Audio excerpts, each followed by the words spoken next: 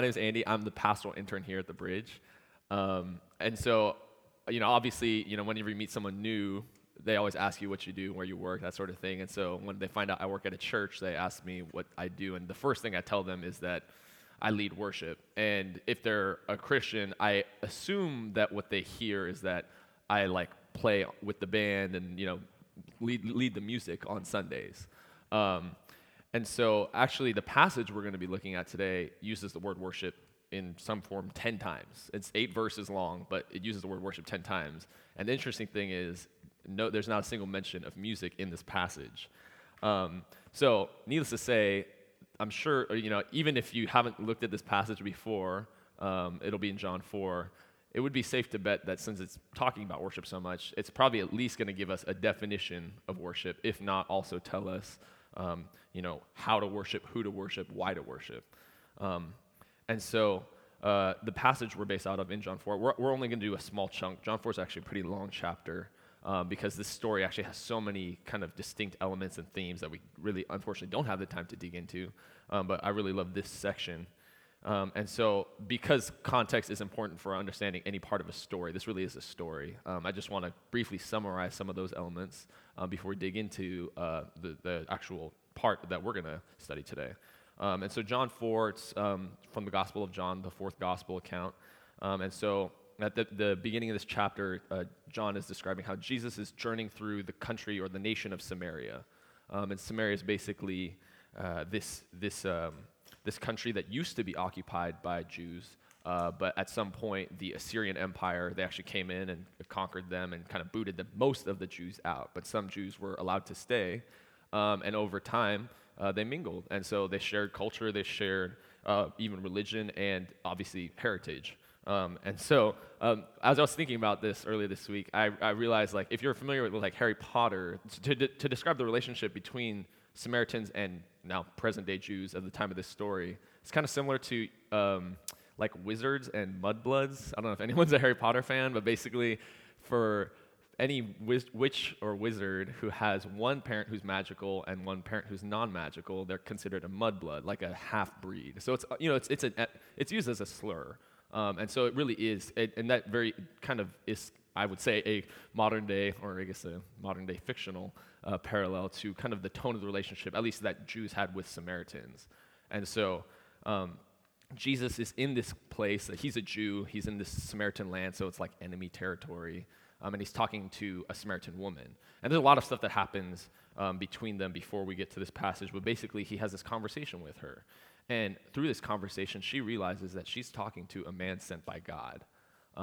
And so as soon as she says that, she starts talking about worship. And so we're going to jump in at that point in this story. But before we do, I'm going to pray, and then we can do that.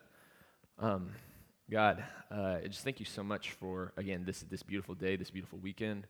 Thank you for a little bit longer weekend to just relax, God. I thank you for Sunday mornings that you give us, this space that you give us, the time that you give us, the ability to get here, God. I just thank you for each person here and just the part they play in this community, God, and just the people that you've made them to be. And so I just pray now, God, that this would be a time where you show yourself to us, that you would draw us closer to you, that you would draw our affections deeper towards you, because you are worthy, God. And I just pray that you would reveal that to us through my words, and whether I'm able to speak it well or not speak it clearly, God, I know that you can do that. And so I just pray for your help now, and pray that you'd be with us. And so I pray these things in the name of your Son, by your Spirit. Amen. So we are going to jump in at verse 19 of John 4. So if you don't have a Bible, there's Bibles. There should be Bibles underneath at least a chair close to you, if not under you. And that's also going to be on the screen, so you don't have to turn to a physical Bible if you prefer that. So I'm going to start at verse 19. So this is after Jesus has already talked with this woman a little bit, and she's realized she's talking to a man of God. So starting at verse 19. The woman said to him, "Sir, I perceive that you are a prophet. Our fathers worshipped on this mountain, but you say that in Jerusalem is the place where people ought to worship." Jesus said to her, "Woman, believe me, the hour is coming when neither on this mountain nor in Jerusalem will you worship the Father. You worship what you do not know. We worship what we know, for salvation is from the Jews. But the hour is coming and is now here when the true worshipers will worship the Father in spirit and truth. For the Father is seeking such people to worship him. God is spirit, and those who worship him must worship in spirit and truth. The woman said to him, I know that Messiah is coming, he who is called Christ. When he comes, he will tell us all things. Jesus said to her, I who speak to you am he. So, in case you didn't know this, the New Testament was originally written in ancient Greek. Even though obviously like they're in Israel and stuff like that, Greek was kind of the academic language of the day. And so I actually am in a master's program right now. And so a few weeks ago, I just finished my second semester of 5 total semesters of ancient Greek. And one thing that I have realized in 2 semesters thus far is that it's really hard to translate from one language into another, in the sense that you really can't fully capture and convey all the nuances of even a single word from one language into another. And so I had mentioned earlier how the word worship appears in this 8 verses 10 times in some form. And each of those 10 times is from the same verb. It's rooted out of the same verb. And it's the same Greek verb, and it's pronounced proskuneo. And so I think right there, hopefully that kind of helps. Obviously, I don't expect anyone to read the Greek at the top, but the second line, that's kind of like the phonetic pronunciation as best as I could kind of play it out. So proskuneo, and it means I worship. But more specifically, linguists have determined that it's referring to the physical act of bowing in reverence. And obviously, usually that means to a person, but sometimes that could mean even to, like an inanimate object, like an idol of some sort. It's not, specific to a religion. But in case it helps you, in case you're familiar with some other parts of the Bible, it's also used, for example, in reference when the 3 wise men find baby Jesus in the manger, and they bow down and worship him. And also when Jesus is in the desert for 40 days and Satan tempts him, and Satan demands that Jesus worship him. So those are just some other examples, if that gives you a little bit better sense of kind of what this word kind of connotes and carries. And I realized as I was studying this that even just the act of bowing is very foreign to Western and American cultures. But for me, like as a Korean American and a lot of Asian cultures, bowing is actually a pretty common thing, at least traditionally, historically. And I'm third generation basically, so like my family is not like very typically Korean. Like we don't observe a lot of the traditions. Like we've been in America for 40, 50 years, something like that. And so but one of the few traditions that we do observe on a yearly basis happens at New Year's. And you've probably heard of like Lunar New Year being a big deal in general for a lot of Asian cultures. So for us, on New Year's Day, what we'll do is, along with having really delicious dumpling soup, me and my siblings will bow to our grandparents. And it's done to wish them good health. It's not, like obviously, certain connotations, cultures may actually worship ancestors, but for our family, it's just a symbol of respect. And so it's very, I want to show you this to you because it might even seem alarming, but it's very much bowing. We go down like this on both knees, put your hands to your forehead, and you go all the way down like this. And I mean, if it matters, you say "Sehe bok mani padaseo." Anyway, it's basically wishing your elders good health, and good fortune for the year. And you know what the great thing about it from our end is that we get a lot of money from it, actually. So I always felt like it was like I got the better end of that deal. I guess they appreciate the respect and I appreciate the money. So I guess it's a two-way street. But yeah, so again, obviously I don't think anyone here is Korean. I don't know. Maybe Denise. I don't know if you're familiar at all with like bowing to elders. But yeah, bowing. I'm pretty familiar with it to a degree. And while I do think that by and large bowing is kind of unfamiliar in America, if you're a Game of Thrones fan, I think you might be a little more familiar with it. I personally have not really followed the show. Of course, know about it, but because like the series just wrapped up, what was it, a week or two ago? I guess just being very aware and hearing all like the controversy and all the outcries about how it ended. I don't know if anyone's followed the show, but if you have, I've been kind of reading up on it and watching clips about it just to kind of get a better sense of like why this has been so compelling, why people are so invested. And so as I was watching a lot of these clips, this phrase kept coming up, bend the knee. And it's used in reference when characters are talking about submitting to the crown of another, the kingship or the queenship of another person. Because this show is based all around kind of like this jockeying for the throne, really. Like that's called the Game of Thrones for a reason. And so, obviously they're literally talking about like bending the knee before somebody and swearing your loyalty, your allegiance to them, recognizing that they are a figure of authority and you are actually submitting yourselves to their authority. And so I think proskuneo, that's used in this passage so many times, it carries it's a very similar connotation. The act of bowing is literally lowering yourself before somebody. It's a very vulnerable position. And it's meant to when you bow, theoretically, if you're not doing it under coercion, you're doing it because you truly recognize that someone is worthy in some way, and maybe that they even have authority. And in the case of bend the knee, it's you're actually personally submitting yourself to that authority. And so proskuneo is clearly Jesus' word for worship here. It's his definition of worship. And in the sense of like worshiping God, then it's that we revere God's authority and we devote ourselves to His purposes, His causes, like as a king. And I think that's where all the like descriptors, the descriptions of Jesus as King and as Lord really help and kind of make more sense. We are truly in our worship devoting ourselves in allegiance to God. So now let's jump back to verses 20 and 21. I'm going to read that again. So this is the Samaritan woman speaking. Our fathers worshipped on this mountain, but you say that in Jerusalem is the place where people ought to worship. Jesus said to her, Woman, believe me, the hour is coming when neither on this mountain nor in Jerusalem will you worship the Father. So what's happening here is the Samaritan woman is pointing out some differences between Samaritan culture and Jewish culture. And one of those religious differences is that they had different literal places where they were supposed to worship God. And so this encounter that Jesus and her are having is actually in that general area. It's called Mount Gerizim. And I assume they have like a temple somewhere on that mountain. And she's pointing out that the Jews, they worship in the temple in Jerusalem. And so I'm sure everyone's familiar. A lot of religious traditions have different, places that have been designated as like holy places for worship. So, there's synagogues, there's mosques, there's temples, there's cathedrals, what have you. And as this woman is pointing out, before the time of Jesus, God had instructed His people to worship in one place.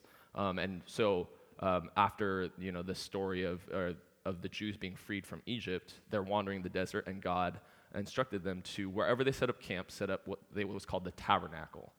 The tabernacle is kind of a series, it's like a wall and then a concentric series of tents. And that was where the priesthood of God's people could come and offer the sacraments of worship and repentance and gratitude. And then later on, God commissioned them to actually build the permanent temple. And it's still very similar kind of structure in terms of order, like series of tents, where the closer in you get, the more holy, so to speak, it is, and the fewer people can actually be there. And so for hundreds of years before Jesus came into the picture, there was only ever a single location on earth where God's people could worship Him. And they had to do it through intermediaries. They couldn't really do it themselves in a way. But what's so great and so interesting here is that in this passage in John 4, Jesus is promising to the woman. He's actually promising that soon these old ways in which there's a lot of dispute between the Samaritans and the Jews, they will be irrelevant in a sense. And that engaging God will soon be much more accessible. Jesus says neither here nor there, neither here on this mountain nor in the temple in Jerusalem. And so Jesus is redefining, he's totally reshaping their very concept and definition of what worship is. And it's no longer dictated by the place and therefore, or dictated by the time or even the method. But he says worship in spirit and truth, proskuneo in spirit and truth. And before I go further, I do want to give caveats because it's easy to kind of like over-interpret this and think, oh, so Jesus is saying we should never go to certain places and we should never do it in certain ways. And he's definitely not prohibiting anything. But he's very much expanding the definition. In fact, like other places in the New Testament, we actually see God commanding things like gathering together and singing together. Hebrews 10:24-25 is going to be up here. And it's very much, and literally, I think verse 25, it warns against neglecting to meet together. So it's very important that Christians do get together, God's people do get together at times.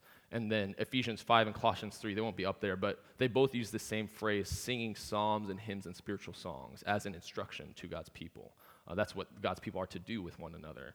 So, in case you were worried that it's like, oh, we should no longer meet here, or I don't know, even at like First Baptist or some other big church that's more looks more like a church, or if you're afraid that Hillsong and Chris Tomlin are off limits now, it's not the case.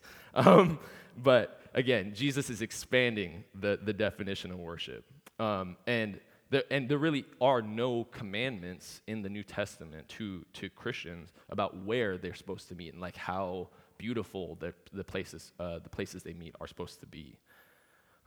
So Jesus redefines it as worship in spirit and truth. So let's dig into that for a second. So the very next verse actually. So as I was studying this was kind of one of the points I got hung up on. I'm like, worship in spirit sounds like a really, like a meaningless term in a way. Like I couldn't, it was hard to figure out like what exactly does that mean? Worship in spirit. And so as I was reading a commentary, one clue that really helped was that the very following verse after 23, so I'll read verse 23 and 24. Jesus is saying, "But the hour is coming and is now here when the true worshipers will worship the Father in spirit and truth, for the Father is seeking such people to worship him." So this is verse 24 now. "God is spirit, and those who worship him must worship in spirit and truth." And so one of these commentaries was saying that God is spirit is a direct contrast to the idea that God is physical. He's something that you can measure and contain. And so and kind of retrospectively looking at this idea of what does it mean to worship in spirit then, again, all these physical manifestations of worship, going to a temple, offering sacrifices, those aren't nearly as important as the intent behind them, the intangible part of it, the heart posture that's there. And so Jesus is saying that true worship is not defined to God based off of specific forms, specific places, specific times, but that it is based off the heart behind any word or action like that. And so I think that's as concisely as I can summarize the idea of worship in spirit, and then worship in truth, responding to or rejoicing to the things that God has revealed to be true. So I think that might be a little simpler, hopefully. And so overall, Jesus has expanded the idea of worship to God as possible, therefore, in any place and at any time, even doing anything, if it is done in spirit and in truth. So, practically speaking, it might seem weird at first to think about it, but things like praying together or, maybe helping a friend move or even sharing a good meal, those can be equally worshipful acts, as maybe even more worshipful than the singing that we do, the things that we do as a collected group of Christians. And I guess a more practical example from my own life that I can use to, I guess, validate that point is, I've been leading worship, leading Christian songs, in a gathering of Christians for a long time, 8 years, I think. I started in college, my freshman year of college, and I didn't have a theology of worship, so, I thought I'm just there to play the music and play it well. And really, as I began to realize over time that I was up there trying to sound good and trying to impress people. Like, that was my motive, which is obviously not at all based around God. It's not based on who he is. It's not trying to give him glory. It was about me, how I looked, and how people saw me. And so obviously I would say that for them, like in a lot of ways, what I was doing then was not that worshipful. But vice versa, something totally outside like a typical like gathered religious setting.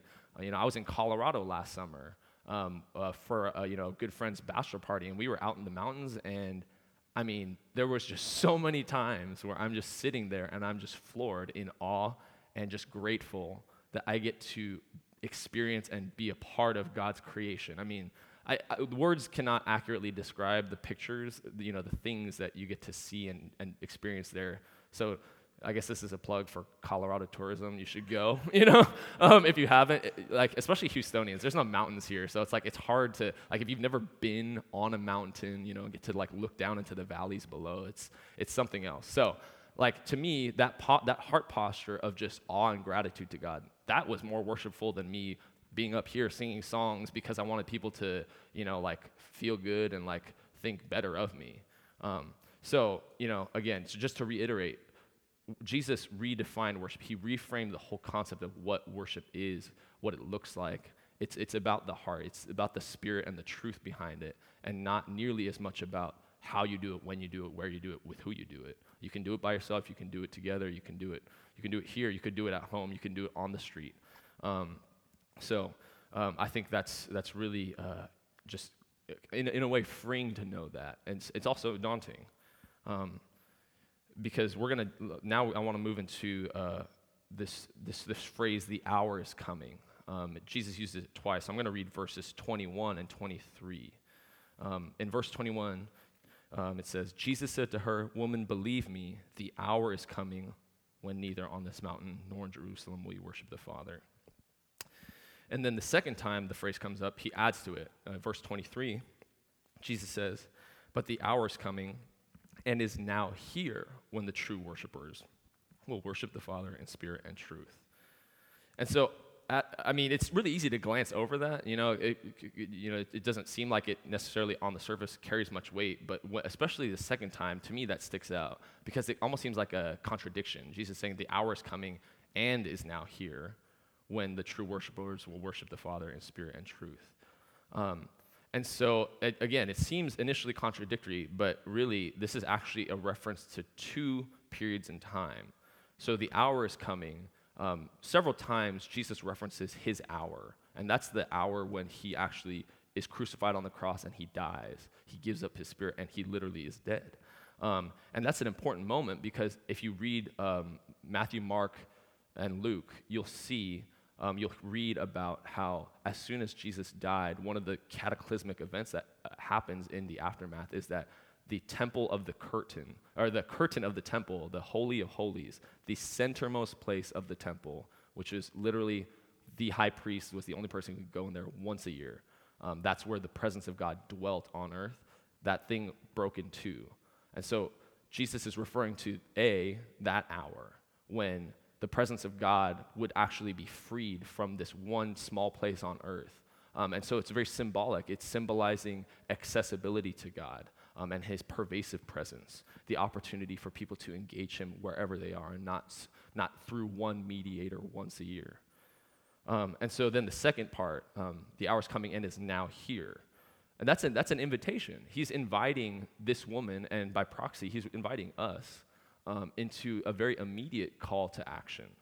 And it's not only is it an immediate call to action, but it's an ongoing action. So for me, I grew up in church. I don't know I'm sure a lot of people may have grown up in church, but there was a time in my childhood where I thought that I would wait to become a Christian, to put my faith in Jesus until I reached my deathbed. And my subconscious rationale, of course I wouldn't be able to articulate it at the time, but my rationale, I guess, was that I could live whatever life I wanted until I got to the very end of my life, and then essentially I just get my ticket to heaven punched. And so obviously, it's in a way it's a very childlike thing, but I don't think necessarily that's out of the realm of other adults to think that kind of idea. It's like I can have a free life, and then maybe at the very end when it's all over, then I can kind of be like, yeah, God, whatever, I'll do your thing now. And the truth is, when you analyze that mentality more deeply, where I live the kind of life where I do everything on my own terms, that's me worshiping myself. I'm submitting myself. I'm following the authority of my own thoughts and emotions and desires. And the unfortunate reality is all those things can be incomplete and inconsistent and misleading at times. So I say that I'm not trying to communicate that we're totally untrustworthy people. We should never trust ourselves. But at the same time, we're definitely not worthy of worship, I would say. And we honestly don't always know what's best for us, what really is the best life that we could live, the best things we could do with our lives. And so I've been thinking about this this question, like, what if a life of worship, of proskuneo unto God, what if that gives us the freedom and the contentment and the joy that we constantly crave and seek, living a life for ourselves? I think it's definitely counterintuitive. So I think it's valuable to dig into why is that? Why does that seem? Why would I say that? Why could that make any sense? Submitting to a higher authority and relinquishing control, they're very similar, they go hand in hand. This idea of proskuneo to anything other than ourselves, that would be what this requires, to submit to a higher authority and to relinquish control over our lives. And those are both very unattractive, unappealing things, especially for Americans.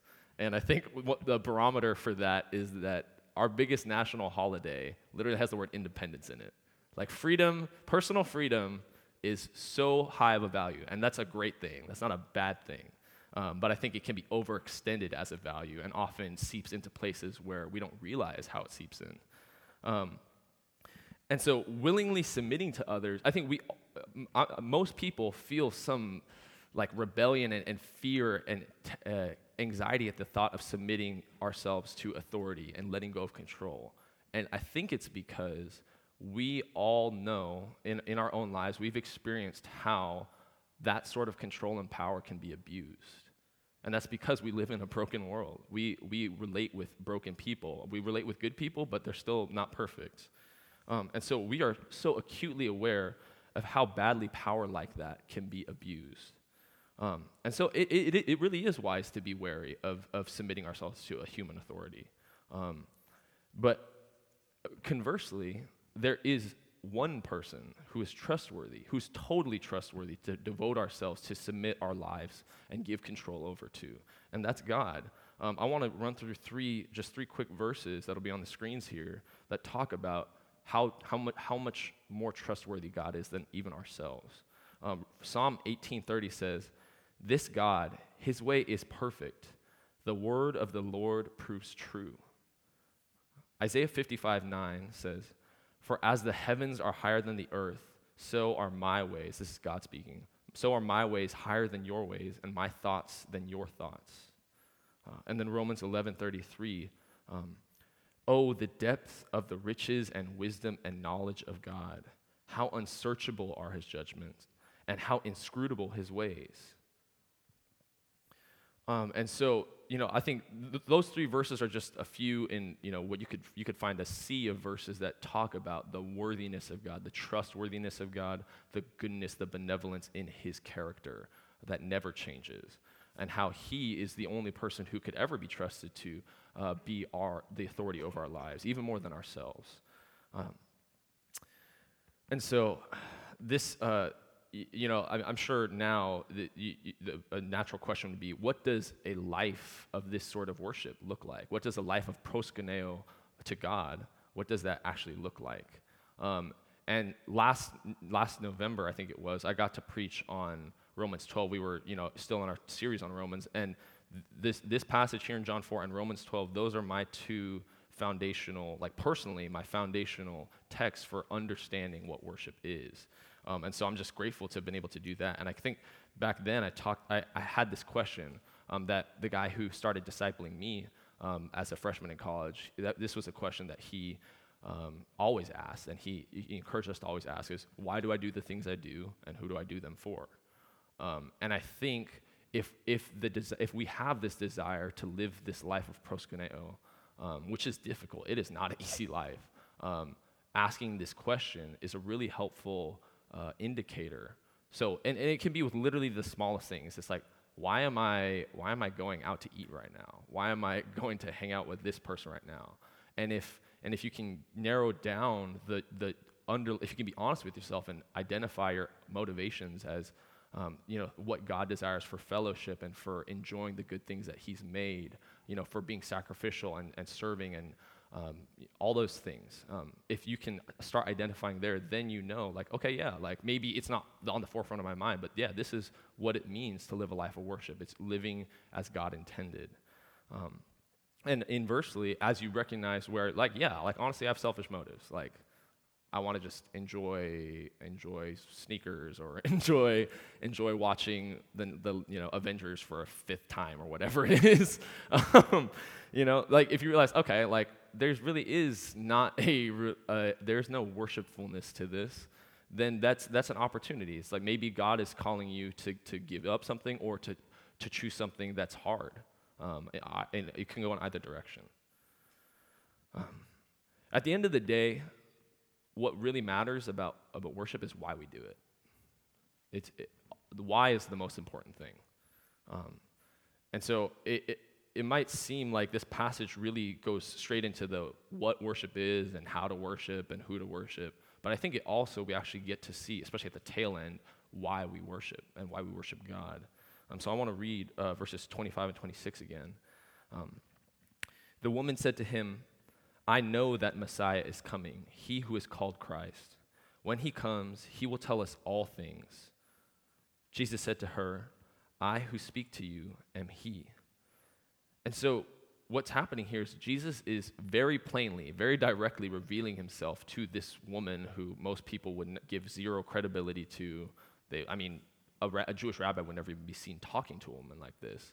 But he's here, and one of the few times that Jesus is very blunt about who he is and what he's doing. He says, I am the Messiah. That's what Jesus is saying. I'm the Messiah. I'm the anointed one. That's what Messiah means. I'm the one anointed by God to deliver humanity from the bondage of sin. And so, actually later, we didn't read these verses, but later on, I think it's verse 39, it says, John describes, many Samaritans from that town believed in him, Jesus, because of the woman's testimony. He told me all that I ever did. And you know what's crazy is, we're in chapter 4. Previous chapter, John 3, is where I would say inarguably is the most well-known passage of the Bible, John 3:16, which starts, for God so loved the world that he gave his only son. And so for this woman, she knows her past, and it's a checkered past. She knows her past, and she knows that Jesus knows it, that this man from God knows it, and yet God has revealed himself to her, and God has invited her into this life with him. And I want to read Psalm 139, actually. Psalm 139, 1 through 4. And I think hopefully you'll see why. I'm going to read this. So, O Lord, you have searched me and known me. You know where I sit down and when I rise up. You discern my thoughts from afar. You search out my path and my lying down, and are acquainted with all my ways. Even before a word is on my tongue, behold, O Lord, you know it altogether. I think when you read that, there's a lot of comfort there, but it's also terrifying. Like, to think that God knows me better than I honestly know myself. And he knows the best parts of me and the worst parts of me. And yet, he so loved the world that he gave his one and only son, his most precious possession, his son. He gave up that because God is love, not because of what we have done or what we haven't done, not because of how we screwed up or how we've done well, but because he is loving. And I think, I mean, maybe I'm not creative enough, but that to me is the greatest reason why God is worthy of our worship, of our life of worship, not just of these small acts here and there, but literally a life where our whole mentality is, how can I live submitted unto God, under his authority? It's because his love has no condition. Even when I say, my love is, I try to like live unconditionally. I can't do it all the time. I really can't. Like I have limits. I think we all have limits. And so, that is so one of just the most outstanding traits about who God is relative to who we are. And so, I think it's the unconditionality of God's love that alone is worth abandoning the lives that we tend to live of self-worship or just worshiping something other than who God is. And in turn, we're living a life that is devoted, is submitted to God. I just thank you that you are worthy. That even in just your love for us, God, how immense that love is, how far your love takes you on our behalf. And God, I pray that we never forget, God, that every day you would help us remember, that you would help us remember that this world is not as hopeless and as empty and as fleeting and frail as we often are tempted to despair to think, God. God, I just thank you that you have given us your words, your word everlasting, that we can turn to your word and we can see that you have invited us into a life with you, a relationship with you, where we can live unto you both as our Father, God, and as our King. And so, God, I just pray that now as we participate in this act, that we would do so in worship to you, God, in reverence and in devotion and gratitude. God, I pray for anyone here who might be still struggling to hear the invitation and accept it, God. I pray that you would continue to just speak to them, that you would minister to them, that you would meet them where they're at. God, I am just grateful that you're personal like that since Jesus has died, God, we can meet you directly. Nothing stands between us, God. And so I pray that you would just speak your love and speak your open arms to anyone who might need to hear that this morning. So God, I just thank you that you are worthy, that you are trustworthy and true, God, that we can trust you in worship more than we can even trust ourselves. So I just pray these things in the name of your Son and by your Spirit. Amen.